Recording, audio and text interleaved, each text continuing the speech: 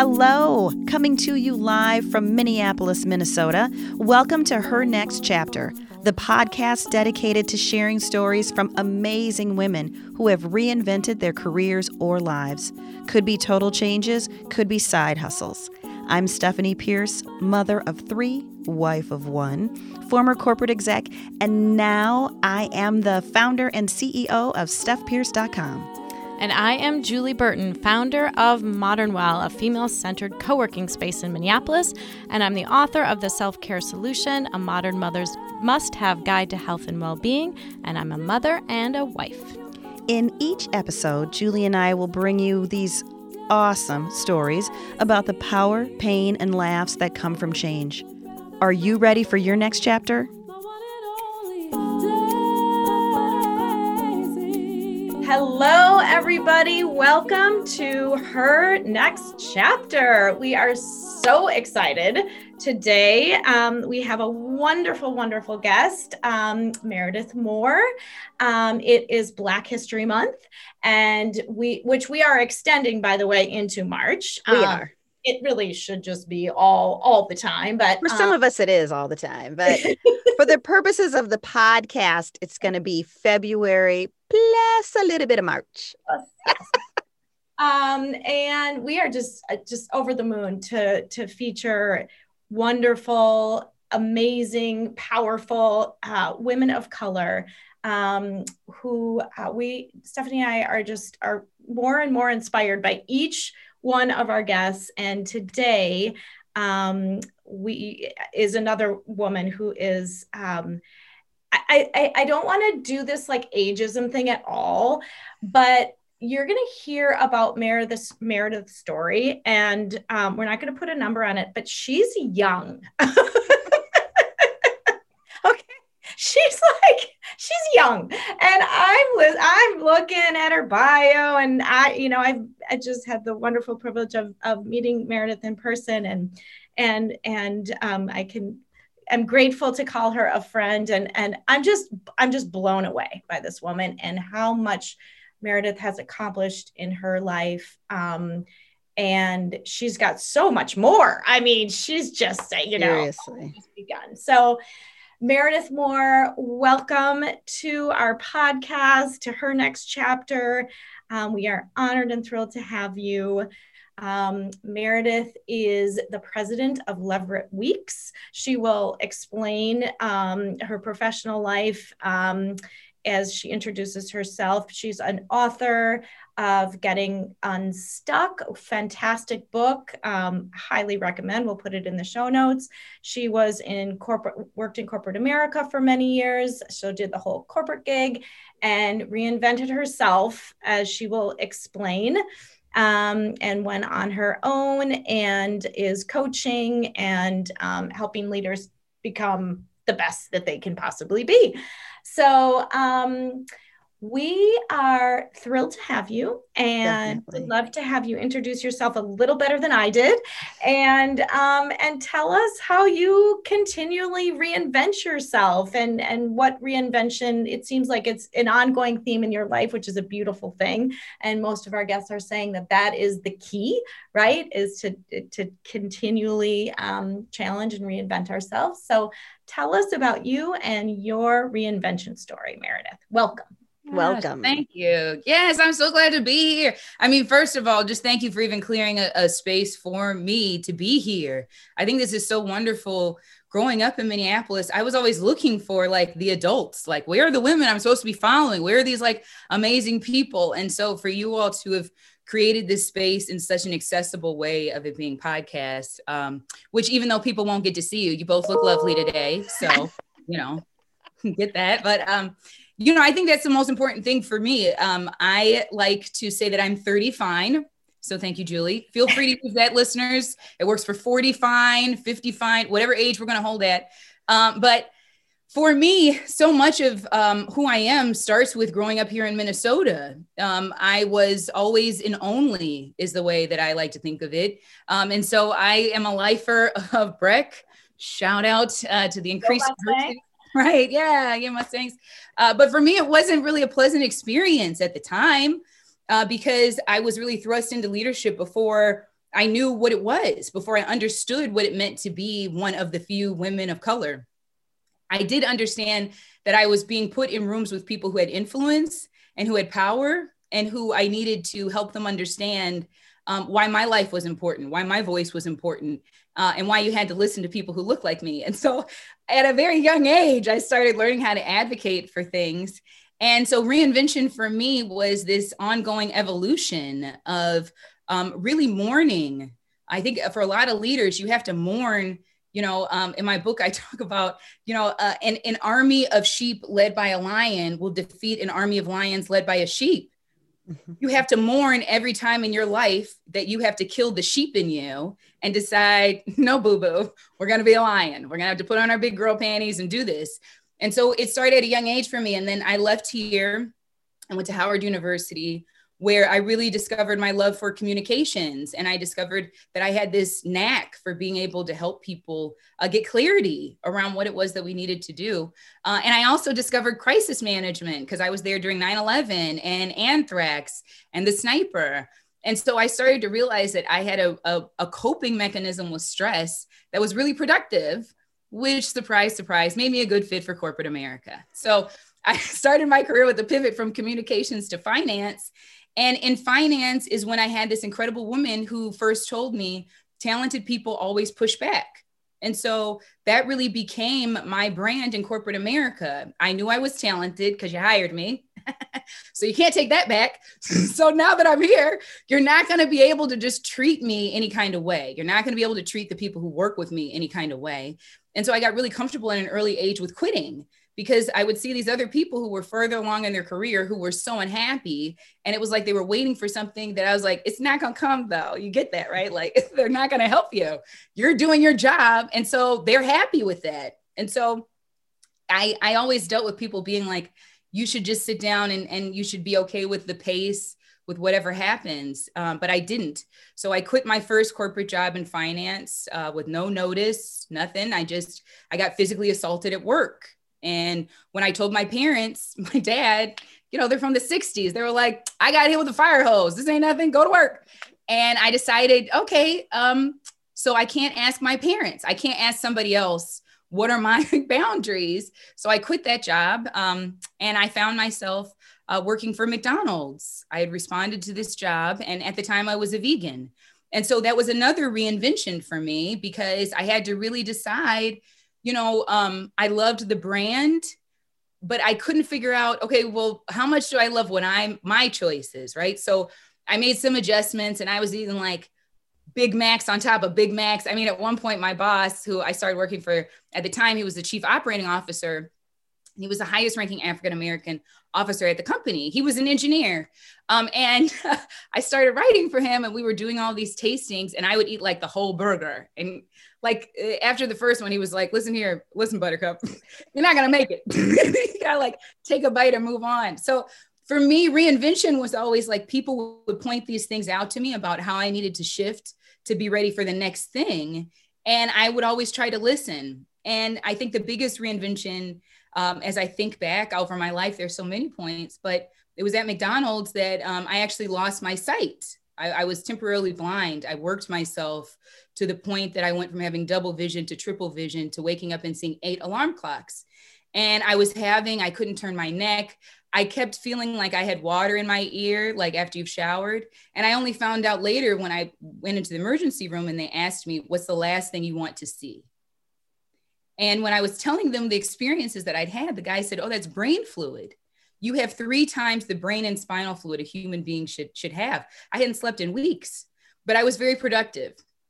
And so in that time when I was blind, I really got clear about how I could help people, what it was that I could do, and where I needed to start setting boundaries to protect my health.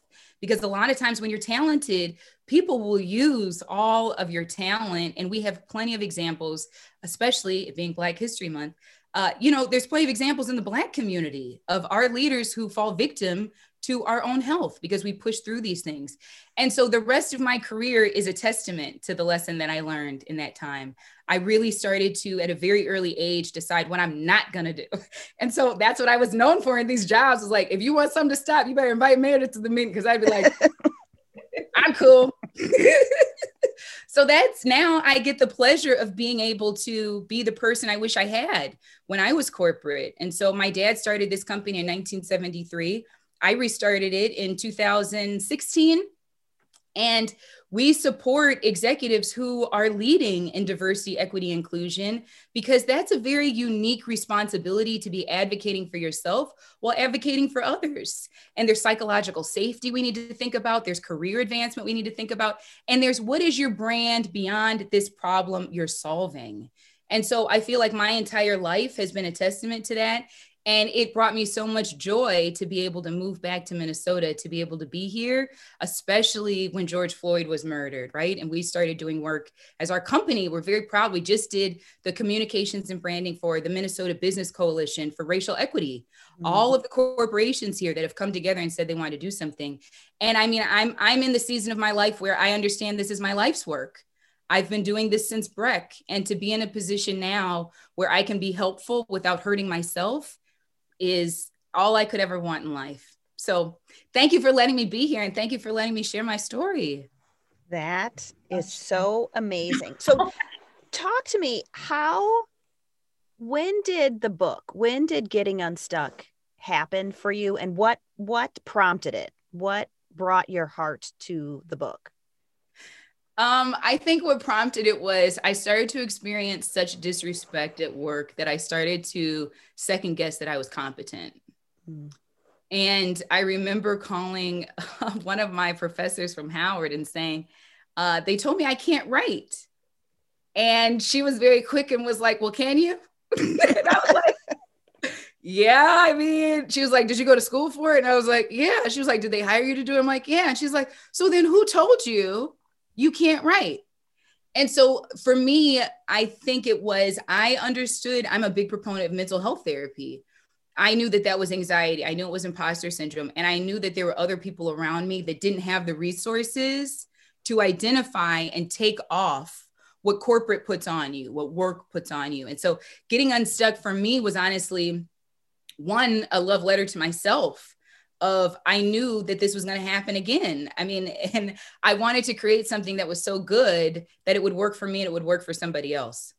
And for me, the proof point of that was I went through at the beginning of COVID, I was working on all these deals. I was going to go on this tour. It was going to be amazing. It was like, this is Oprah level. We're going to get to Beyonce this year. I mean, 2020 was going to be my year. And in the midst of that, I went through a terrible divorce, and Getting Unstuck was what I could read. I couldn't handle anything else. It was like step by step, Meredith, like, who are you? Who are you? What do you want? What are we going to do? And so that's what I hope anybody reading gets, is that when you are stuck, it is extraordinarily painful. And getting unstuck is not easy. But for anybody listening, I want you to know my life is a testament. It is absolutely worth it. You are always worth your time. And there's no way you will never hear a story of somebody who got unstuck and did not take any action. You have to. It starts with you. And so that's what the book is for me. I wanted to inspire people with my own story of, hey, I made it. I'm okay. It's going to look different, but you'll love it too. That's awesome. And I think too, to your point, we've talked with other guests about how when you're stuck, one of the biggest pieces to getting unstuck, right? And I know you talk about this in your book, but it's just creating that space and giving yourself permission, right? Because when you're stuck, if you literally think about being stuck and you can't move, you have to, it's space, right? Space that we need to be able to expand and get unstuck and move forward. Yeah. So in places in your life, how have you done that? How have you been able, because it's scary, right? To leave corporate America and go off on your own. It's scary to write a book and publish a book. And what are your practices that help you get unstuck so that you can reinvent yourself? I love that. I mean, you're one of my practices, Julie. I mean, you taught me so much about self-care as a mother that I think that's the first thing I would say, is that your practices should be evolving with your life. I think that's a big mistake people make, is that, like, if I was still using the tactics I used when I was in 6th grade, it wouldn't work anymore, you know? And so I think the greatest thing that has helped me in staying encouraged and staying confident and in believing that I could do something that maybe I wasn't seeing around me is really being intentional in who you let in your life and really having a circle around you. Like right now I'm so honored to be in this group of celebrity ghostwriters and we're all Black women. And I mean, this is like everybody you've ever been like, oh, I love that. It's like, these are the people who do it. And just to sit at these tables is like, okay, I believe I can fly. I believe I can do this, you know?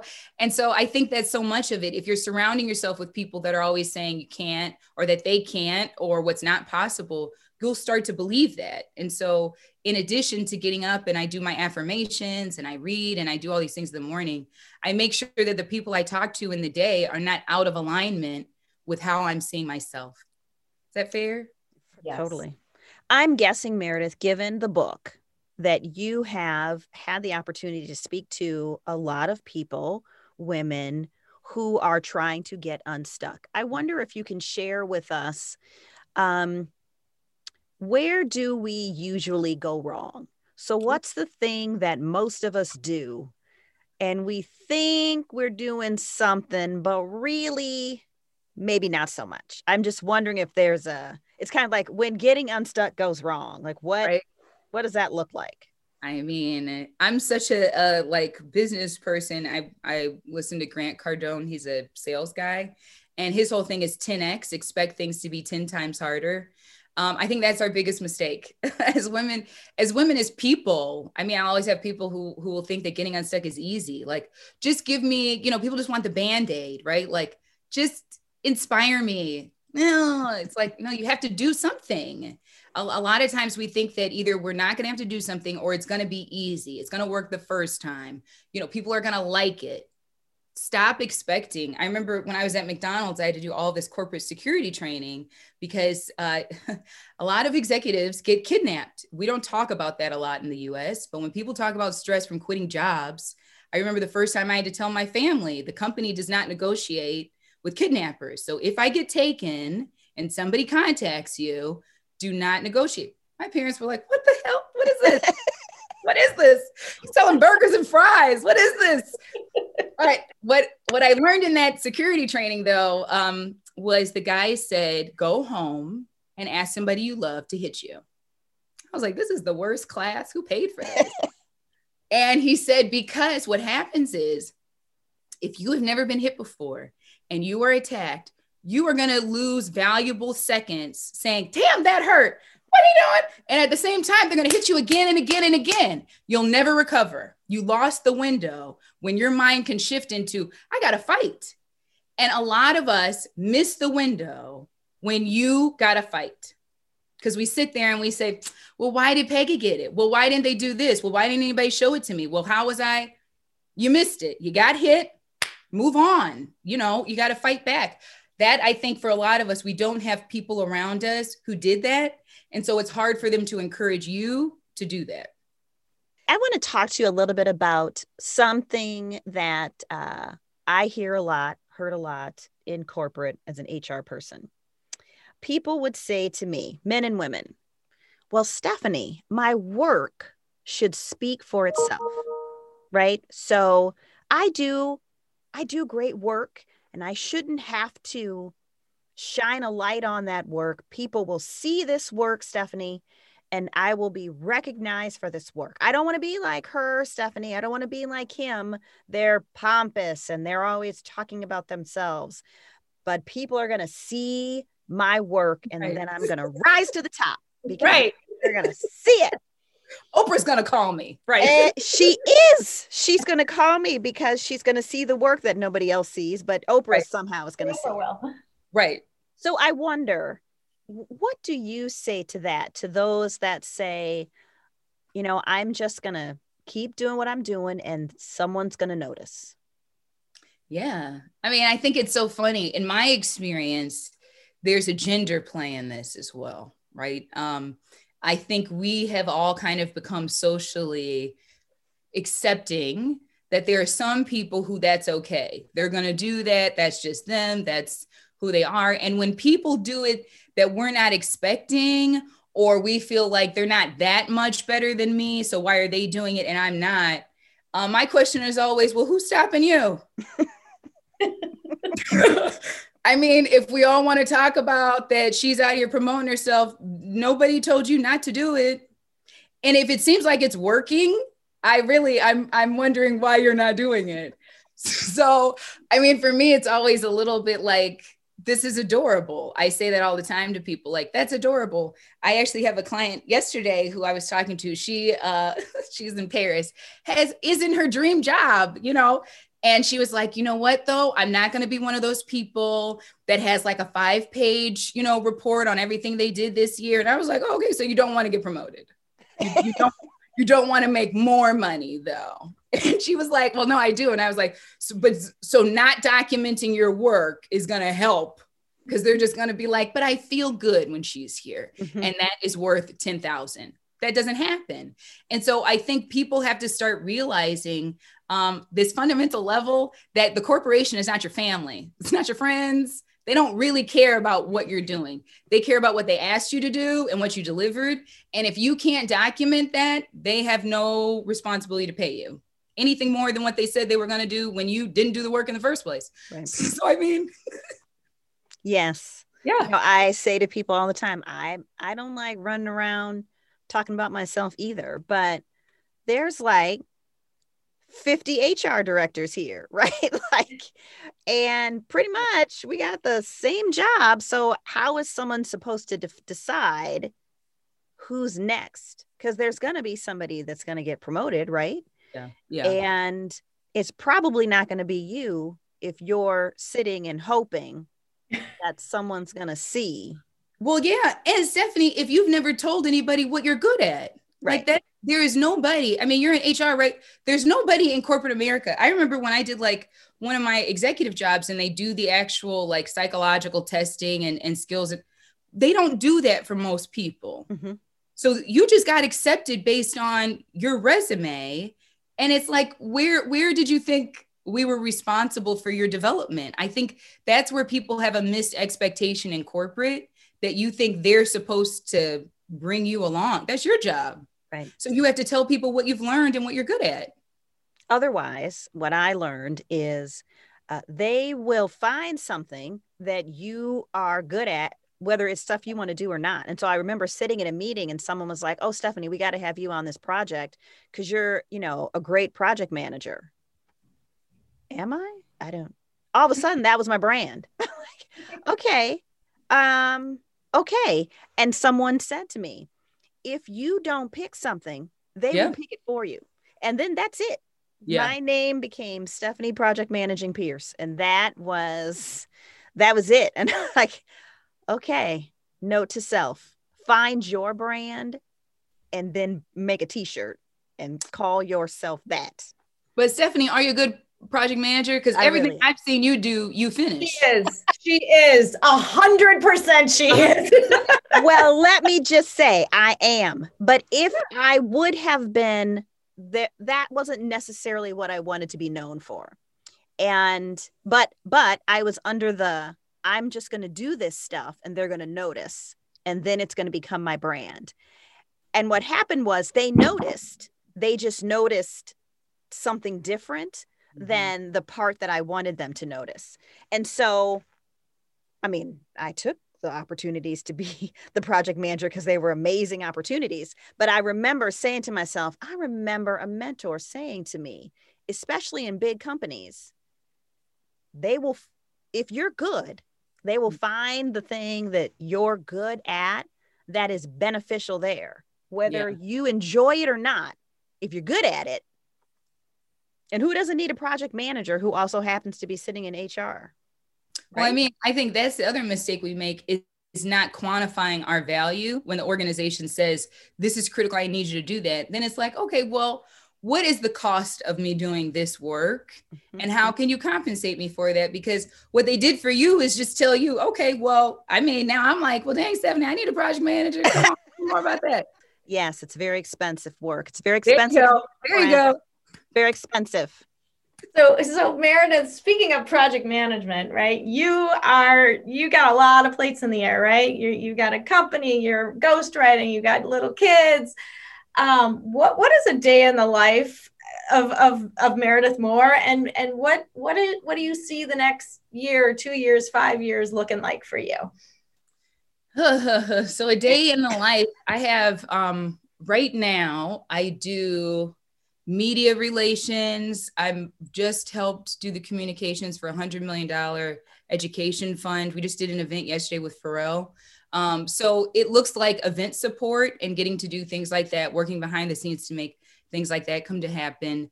Our company works in a variety of areas, and I'm very honored to work with all minority owned businesses. And so I get to have a lot of conversations with clients that are really challenging, but I love them because you're with people that you're like, man, we're going to help you. It's going to be great. It's going to be wonderful. And then I would say probably 30% of my day is overcoming procrastination and ADHD and trying to focus and just like get things done and feel like a human being and distance learning and just wrapping my mind around self-compassion right now. And in the fact that I have all of these balls in the air because I can juggle them, but you can't do them all on the same day. And so I always try to incorporate in my day time to just read with my kids or just like lay around with them and appreciate the fact that if it wasn't for COVID, I wouldn't have that. I had less space with them. And so now they're getting to see how hard I work. They're getting ready to, they're seeing these people. It was funny when we did the panel with Pharrell, my youngest, I'm like, it's the guy from Happy. I'm like, you want to this is the time to do the thing, like this dance, do something in the background. What are we doing here? So it's nice because it's a family business. My memories of my dad were him taking us all around town. We had a lot of real estate. So I remember going and picking up checks and all of that. And so I feel like that has become my life, is just very integrated into all of these different businesses, and then executive coaching these women who are incredible, men and women now. We do entire industries we just did in the last year. And so for the next year, what it looks like for me is really creating the space to help more people understand and value what it means to have a communications partner at the table, what it means to invest in diversity, equity, inclusion leaders. This is a community where I have grown up. I graduated high school in 2000, and we were talking about talented Black people are going to leave. If you don't treat them well, they're going to leave.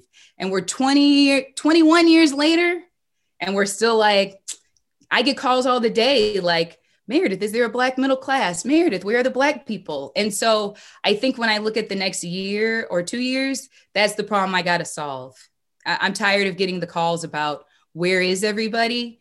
And so I'm trying to figure out how to make the capacity to build us a community here with women like you. How are we going to make it better for the people who are here? Because we're worth it and we're beyond competent. And so there's something that happens in the water here, and I want to fix that. So that's what the next year is looking like for me. We got to fix some things. Oh, and getting a lot more involved legislatively. I mean, that is something where I have really been, I'm talking to the Pierce family over here. I'm not going to run for an office, but we got to fix some stuff here legally. And, we have to stop being afraid of getting into politics. And so that's something else you can expect in the next year. You heard it here first. We got to do something to help our elected officials. That's all. Just that, though. Though.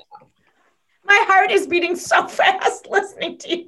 Because she's so flippin' inspirational. It's like I want to go get something and do something. That and help you and work with you and just all of it, Meredith.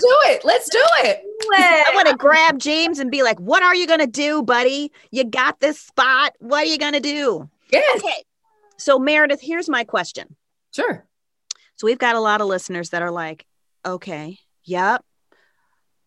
I just don't know what to do first. I don't know what to do first. So I'm curious, what advice do you have for our listeners that want to do more, want to do something different, than what they're doing right now. And I'm really specifically talking about women who are like, I'm in this job, I want to move up, I feel like I can't. I'm in this job, I want to move out, I feel like I can't. I'm at home, I want to do something else, I feel like I can't. Yeah. I just wonder, what advice would you give? Yes. Well, shameless plug, I would read Getting Unstuck, A Guide to Moving Your Career Forward. And I would do chapter 1 because it's for that exact reason, for you to be able to self-reflect. When I hear people say that, when you can see you want something to be different, but you can't see the first step, right? There was a saying I used to keep on my desk. When you come to the end of all the light that you've ever known and you're about to step off into the darkness, faith is knowing that one of two things will happen. Either there'll be something solid for you to stand on, or you will be taught how to fly. And so I think it is for the person who is in the darkness, but they know that they can see light. You have to believe that you're going to figure it out. You have to know that nobody does. And as women, we are so incredibly critical of ourselves. So anybody who's listening, I would say, first of all, you do not have to do it today. We are living in a global pandemic. Amen. Hallelujah. Take a nap. That's the first thing. You listen to a podcast. You did a lot today. So just let it soak in and release yourself from pre-COVID demands on what you could do. This is a whole new world. Just be patient with yourself and don't think of it like a project. It's the same thing we say with diversity, equity, and inclusion. It's not a destination. It's a journey. So you paying attention to your life is a journey. Getting unstuck is a journey. And so use this time to just get comfortable with where you are in it, which is you're starting. And the great thing is that once you do it one time, you get better at it. It's just like riding a bike. And so just have confidence that you're going to do it on your pace in a way that is going to feel good for you, because you deserve to feel good. You deserve joy. You deserve love in your life. I hope that helps. I think it does. I think it does. Yes. Oh, what a treat. I'm telling you. So much. Oh my gosh. Just so many beautiful messages and so much inspiration that you shared with us and our listeners. So thank you so much for being with us and sharing your wonderful insight and your passion and your energy. You're just like this bubble of just like bursting with energy and joy and hope and like, come on, everybody, let's do this. And I love it. So thank you. Thank you so much, Meredith. You remind me every day that we learn and we grow from the people around us. Mm-hmm. And being thoughtful about who those people are and how they lift you up and push you can be really impactful. So I personally appreciate all that you have done in support of me and our family. I thank you for the book, because I do think Getting Unstuck is a great opportunity. It's the perfect book for our listeners, for sure. For sure. And so I appreciate you writing it and giving us the ability to talk about it and to give people a place to go. Chapter 1, let's hit it. So thank you for that so much. Thank you. And I hope anybody listening, I wrote the book for somebody who is stuck here. I wrote it for the women in Minneapolis. So I hope that it is helpful. I hope that it continues to help us heal as a community and really build something beautiful, because that's what we all deserve. So thank you all for putting an important brick in the foundation of what you're building. This is amazing. Thank you so much. Thanks, everybody. We'll see you next week. Thanks for listening to another episode of HerNextChapter.co. You can follow us on Instagram at HerNext.chapter. And you can find all of our lovely, fun, fabulous podcasts on all those places where podcasts can be found. Please follow us and give us 5 stars. We'd be so delighted and tickled. And we hope that you're enjoying your time with us. Last but not least, HerNextChapter.co. You can check us out there as well. See you next week.